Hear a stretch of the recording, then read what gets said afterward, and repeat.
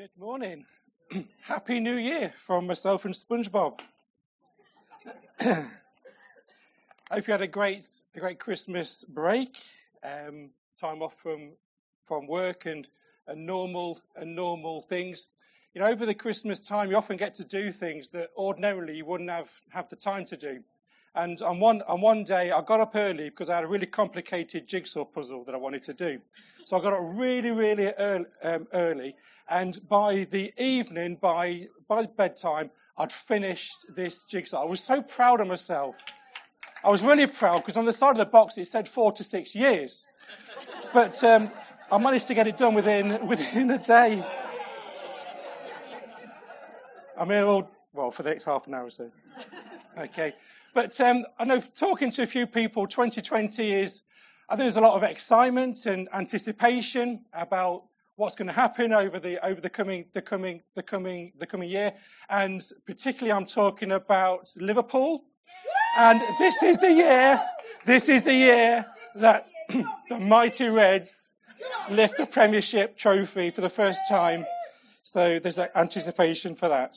But I'm excited about it anyway, and a few more people are as well. Maybe if you're not interested in football, then ignore that part. Okay, we're going to spiritualize it now. As Surprise encouraged us to do, we come to a moment where we spiritualize things. So I believe there's a few things I wanted to encourage us for the coming year, and I'm sure over the Christmas period, as you've been meeting friends and family, who has said or had it said to you, have a great year? I know I've said it. But what do we mean by say have a great year? It's one of those kind of have a great year. It's one of those. What does it really mean? It can be quite vague. Does it mean have lots of exciting adventures? Yeah. Does it mean have lots of holidays? Does it mean have no problems, no upsets all year? Does it really mean that? If it means that for you, then brilliant. But what I want to talk about today, what God felt God is saying today, is that 2020 is going to be a greater year for Jubilee. Yeah. What do we mean by that? And that's what I want to unpack and speak into the church, that Jubilee is going to have a greater 2020 year.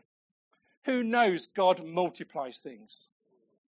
You know, when God created Adam and he created Eve, he said, go and multiply and fill the earth. And I'm sure they had great fun in doing that. He said to Abraham, he said he took this obscure guy from an obscure country, well advanced in the years, and he took him and he said, look in the sky. So how many stars can you then see? He says, your descendants are going to outnumber the stars of the sky from this one man. And when Jesus was around here on the earth, a little boy brought his fish finger sandwich to him, and Jesus took this sandwich and he fed 5,000 plus people with this one lunchbox. Because God multiplies from the small things. God takes those small things, those small beginnings, and he multiplies them to create massive, huge things. So we can look back into 2019 and we can see many things where we can celebrate what God has done amongst us in the church. Should we next slide up, please? So over the past year, I was talking to Alison over the holidays. Jubilee Storehouse had roughly 350 children come through the storehouse over the year, serving them, giving clothes and different items, praying for them, talking to them, hearing stories. 350. I mean, I didn't know it was as big as that, but 350 children came through the storehouse. We've had roughly 2 or 3 new life groups that have been created over the year.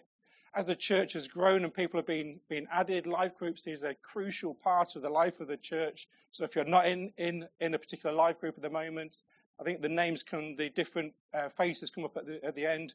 Find somebody that leads a life group. Get involved. We've had 2 or 3 created over the year. We've had roughly 25 to 30 people over the year that have done the Freedom in Christ course. And a week on Tuesday, we're starting a new Freedom in Christ course in Nuneaton. We're doing that as a life group together. There's been countless stories of people sharing what God has done through different situations and different families. And then we finished the year being given a shiny brand new elder in Paul Norris. So 2019, we've got a lot to celebrate.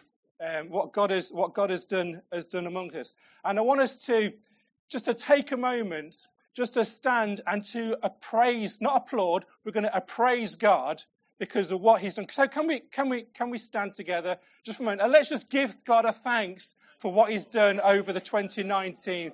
Thank you. Let's just give Him a praise. Thank you, Lord. Thank you, Lord.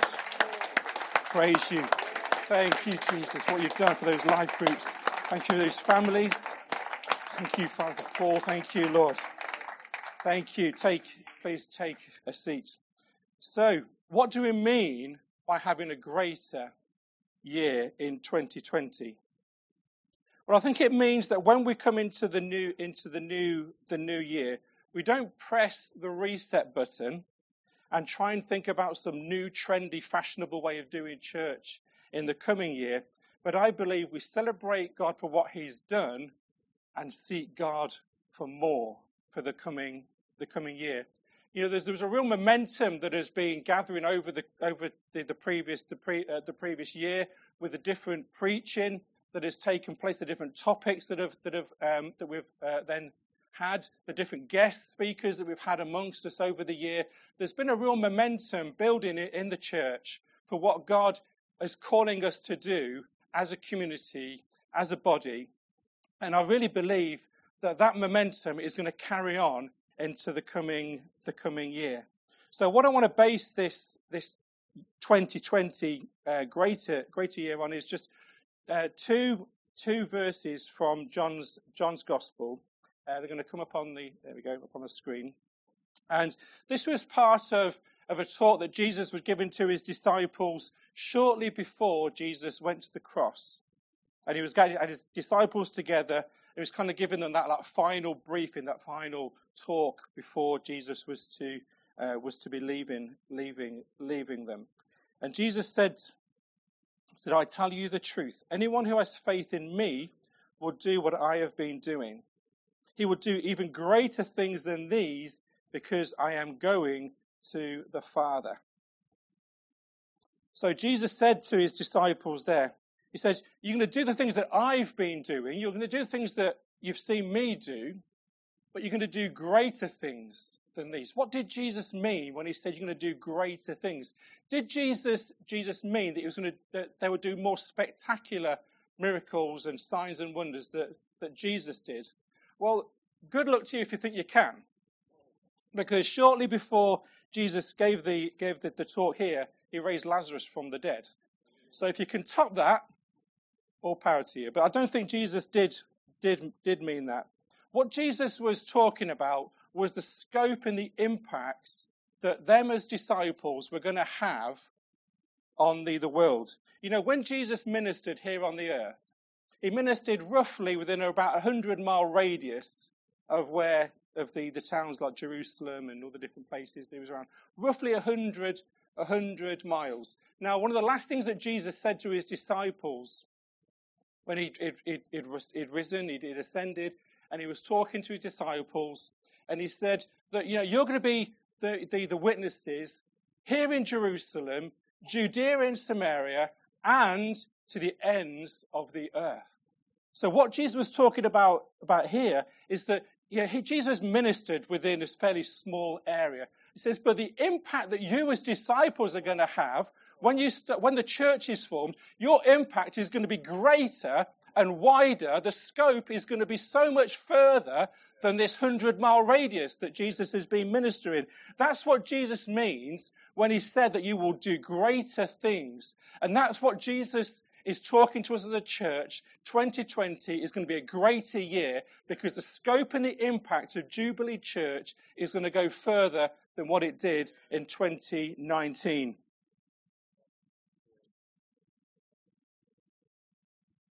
You know, when I was this passage here, these two kind of verses there, over the past few weeks or so since I was asked to share today, these verses have been like, you know, when you get a piece of food stuck in your tooth and you just can't quite get it.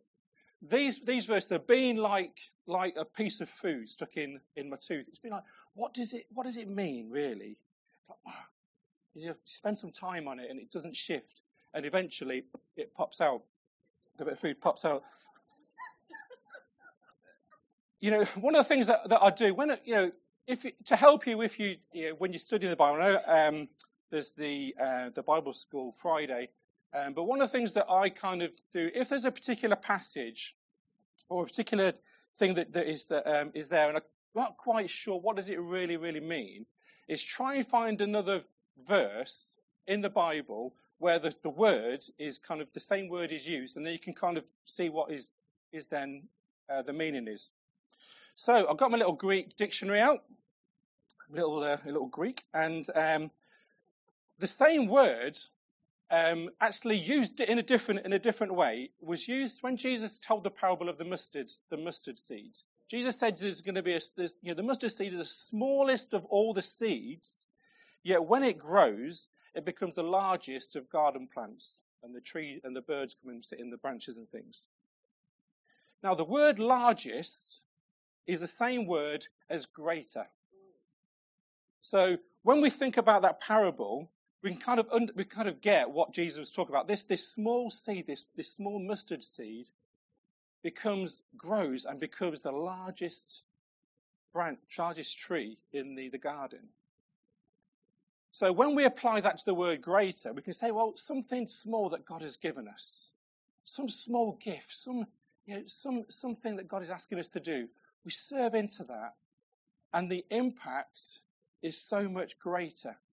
So it's like Jesus was saying, if I was to rewrite, I'm not going to rewrite the Bible, just to be clear, but if I was to kind of paraphrase the verse, it was like saying, Jesus was saying, I tell you the truth, anyone who has faith in me will do what I have been doing. In fact, you will have the same power and authority, and the scope of your impact will not be limited to this region, but will extend to the ends of the earth, because I am going to the Father. So when we talk about a greater year, this is what I'm talking about. So what I want to look at is a few things that I've been spending time just thinking about this and working this piece of food out of my tooth. I just felt God was saying just a few things that, not exclusively, of course, but just a few things that I feel God is saying that Jubilee is going to see a greater impact in. One of those things is stories. Now, one of the things that I love about Jubilee is stories that we're starting to hear, not just from people that are preaching, but talking to different people, hearing what's been going on. Stories are so great because you can relate to a story, can't you? That's why Jesus told so many parables, because people can relate to a natural situation. So I believe in the coming year there's going to be a multiplication of stories that are going to be starting to come out in the church. You know, back at the weekend, do you remember the weekend away in October? It was a great time, wasn't it? And one of the final things that we did together is Paul preached that final message on the Sunday. He gave us all a post-it note, didn't he? Who's still got the post-it note? I'm not going to shame anybody because maybe you haven't. But the person that I put on my post-it note was a lady called Sally. And Sally is a lady that I work with. And, you know, we talk about people of peace. Sally is one of those people that you can literally talk about anything with. She's an older lady. And she's so natural to speak to. You can tell her, you talk about anything really, and there's nothing kind of phases her. So I started to pray for Sally. And on one day we came into work, and she was complaining about problems with her back. Couldn't sit for long, having to get up and stretch and things. So I remembered, actually, we've been told if somebody is ill or if somebody's struggling or in pain, we're to pray for them. So I actually blamed Rob for this, because I went up to Sally and I said, we've been told by our church leader that if somebody's ill, we have to pray for them. So sorry, Rob, you're taking the blame for that one. But then as I started to talk about problems with a back, God started to speak to me that this problem with her back wasn't a standalone symptom. It was a symptom of stress that she was going through with a marriage breakdown that she was currently experiencing. So as I started to talk to Sally about her back, I just started to talk. Said, like, actually, I don't think the back is the problem. I think it's a symptom of the stress that you're under at the moment, and that's what I want to pray for you for. That I'm just encouraged that she has a father that is loving and really cares for her and knows what she's going through. Ended up in tears, which was a bit awkward, but that was just one example of actually just by stepping out in a little way. You start to see things happen. You start to see people impacted. You know, my job I'm a financial consultant, so I have people that come and sit in front of me, and I've got a captive audience. And often, I don't do it all the time. Kind of, you have to gauge it from people. But sometimes conversation will start to go down a particular direction. They will start to say things to me that are like, oh, okay, this is interesting.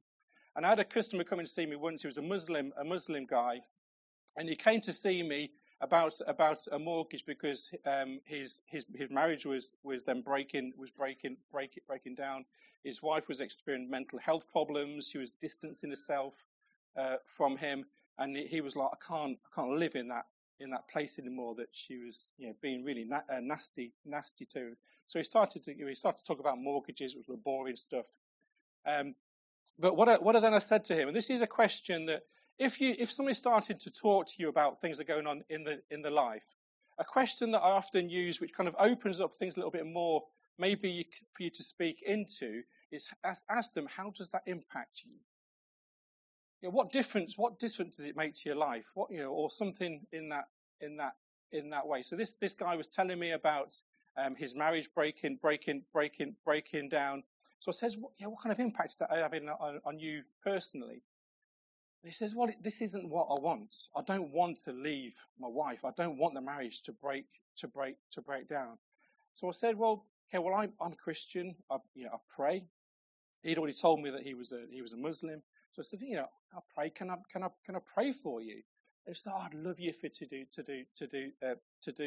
do that. So the meeting finished, mortgages and all boring stuff, and then he went. And a few weeks later, I saw him in the town. He then approached me. I didn't approach him. He came up to me and he said, "Thank you so much for your prayers. My wife is so much better." And they weren't separating. They weren't having to do what they were doing before. He says, "Thank you for praying." Now, both of those stories haven't yet resulted in somebody coming to faith in Jesus. But my job isn't to save anybody. Our jobs isn't to save anybody. Our jobs is just to share God with us, share those stories of what God has done among us. And I feel there's a real shift. When you talk to people generally, there seems to be a real shift in people's openness to spiritual things. I don't know if you find that these days, that where in the past maybe there was kind of just a complete block of anything spiritual was a no-go zone. I start to feel now that when you talk to people, actually there's something there. There's something that is an interest, that people like to talk about spiritual things. So I think as we move into 2020, that stories that we start to hear will start to come out of actually just started to talk about what is going on in your own lives. Talk about your own faith. Step out and offering to pray for somebody. So what adventures is God going to take you on in the coming year, where stories are going to be told? The second, okay, how long have I got? What time do we talk? Okay, so the second thing I felt God is kind of opening up where we're going to see greater things is amongst our children and our youth. And I really feel this. This isn't me just saying this because I lead one of the Detonate groups. This is something that I feel God has kind of weighted on me, that what God is going to do in the coming year with our young people and our children is going to be significant and is going to be greater than it was in 2020. So Wendy, Tom, in the new kind of roles there, be encouraged and expect stories that are going to be told are going to be from our children and our young people. They're going to be coming and telling us stories of things that went on in the classrooms, talking about what happened with their friends in the playground, talking about even teachers that are engaging with them. So I really, really believe that some stories that we're going to hear is going to be from our children and from our young people. There's an old phrase. I'm sure we've all heard it, that children should be seen and not heard. I don't see that in the Bible at all. So young people, I know our children are out in the groups. You are seen and you are heard. You are seen and you are heard. So I want to encourage you. Young people. There's a couple of younger people. So I'm talking to the back and this side briefly. So I just felt God is going to encourage you. At the moment, so social media has had a positive impact on the world, but has also a negative impact, especially on our young people. That it's all about how many likes you get, how many shares you get, and we've seen the impact of how that affects the mental health of people. I really feel that the impact of social media in that era, in that way, is going to be reduced in the coming year. So we need young people who know who they are, not compared to how many likes and all that kind of stuff, but know who you are and value that is in you, because that message and that belief that you hold, that value that you hold, is going to be an important message for 2020 as you talk to your friends who start to really suffer with this whole comparison and image thing that is going on. So I just want to encourage you, young people and the children, if they can hear this afterwards, in that there's real value in who you are. Your value isn't in who people say that you are or who you compare yourself to. Your value is in being sons and daughters of God, and you are heard and you are seen. So the third thing, this is the final thing that I feel God is saying is going to be greater in. And we've already touched on it already this morning. I really feel that the influence of Jubilee is to be extended in 2020. Who here has ever felt a call or heard a call to go to another nation? Wow. So not for everybody, but I just felt for some people, 2020 is the year where those words are going to grow some wings and they'll start to fly. So start to maybe explore some areas of how this calling is going to be worked out. Because I believe that the extension in a geographical sense of the impact of Jubilee is going to be growing. We've already heard today Emily going off to the States in a week or so's time. It's already started to happen, before I kind of did this. But I really feel that God is going to start to extend the influence of Jubilee. Steve Wickin, when I was preparing this, I saw you, those flowery, like brightly coloured African tops that you people wear. I saw you wearing one, mate. So I don't know if this in the coming year that you're going to have an opportunity to visit Africa. I know your job sometimes is involved there. So whether this is the year that you'll have a chance to visit, but not just to visit, but to take the kingdom with you and to impact the people that you may meet there as you go along. So over 2019, we had we heard of two prophecies. One was historic and one was in 2019, which is really about extending the influence. We did a summer series of Julie Adams Julian Adams' prophecy in 2014, and an excerpt from that. It says that God says that you will be a hub for many churches that will not only be in the stream that you work in, but into other particular streams. That there are partnerships that will cross boundary lines into Birmingham, that will cross the boundary lines into Kenilworth and Coventry and different places around the region. For I will give you a fathering voice of the church, and so know today that you are to see yourself as an apostolic or sent community. We had Simon Holly with us in July, and he had this vision of the well, and he said that but then as I saw it, I saw the picture zoom out, and there were numerous other wells dotted around, and I felt like there is something that God is going to multiply here. And then when Simon Holly came in December, when Paul was made an elder, he said that we are to be a church who raises people to change the world. So I don't need to elaborate on that too much. It speaks for itself, doesn't it? I think the message is loud and clear that the impact and the extent of Jubilee is going to be extending not just to nations, but into other parts in this region as well. And not just in churches as well. I'm talking about in workplaces. I'm talking about offices. I'm talking about classrooms and playgrounds. I'm talking about homes, neighbours' homes. So I'm really hopeful and expectant that this greater 2020 is going to be involved, and we'll see a moving out, not just church in the four walls, but moving out into the community. And then to finish, I just want to finish with this: that all of these things are great, but it is pointless and powerless without the Holy Spirit. And one of the messages and one of the encouragements that we're given over the previous year is to be filled with the Holy Spirit. Every day be filled with the Holy Spirit. You know, when Jesus said these things to his disciples, and he says, "You will only do these greater things because I am going to the Father." Jesus went on to say that Jesus will send the Holy Spirit because he is going to the Father. This is what Jesus was talking about here, that you will do these greater things because I'm going to the Father and I want to send the Holy Spirit. So we can feed and we can be filled with the Holy Spirit. So we need to be going and we need to be being filled. That's not what I put on thing, is it? Given for the going. Well, that was quite a good thing. Yeah, catchy. But the Holy, you know what I mean.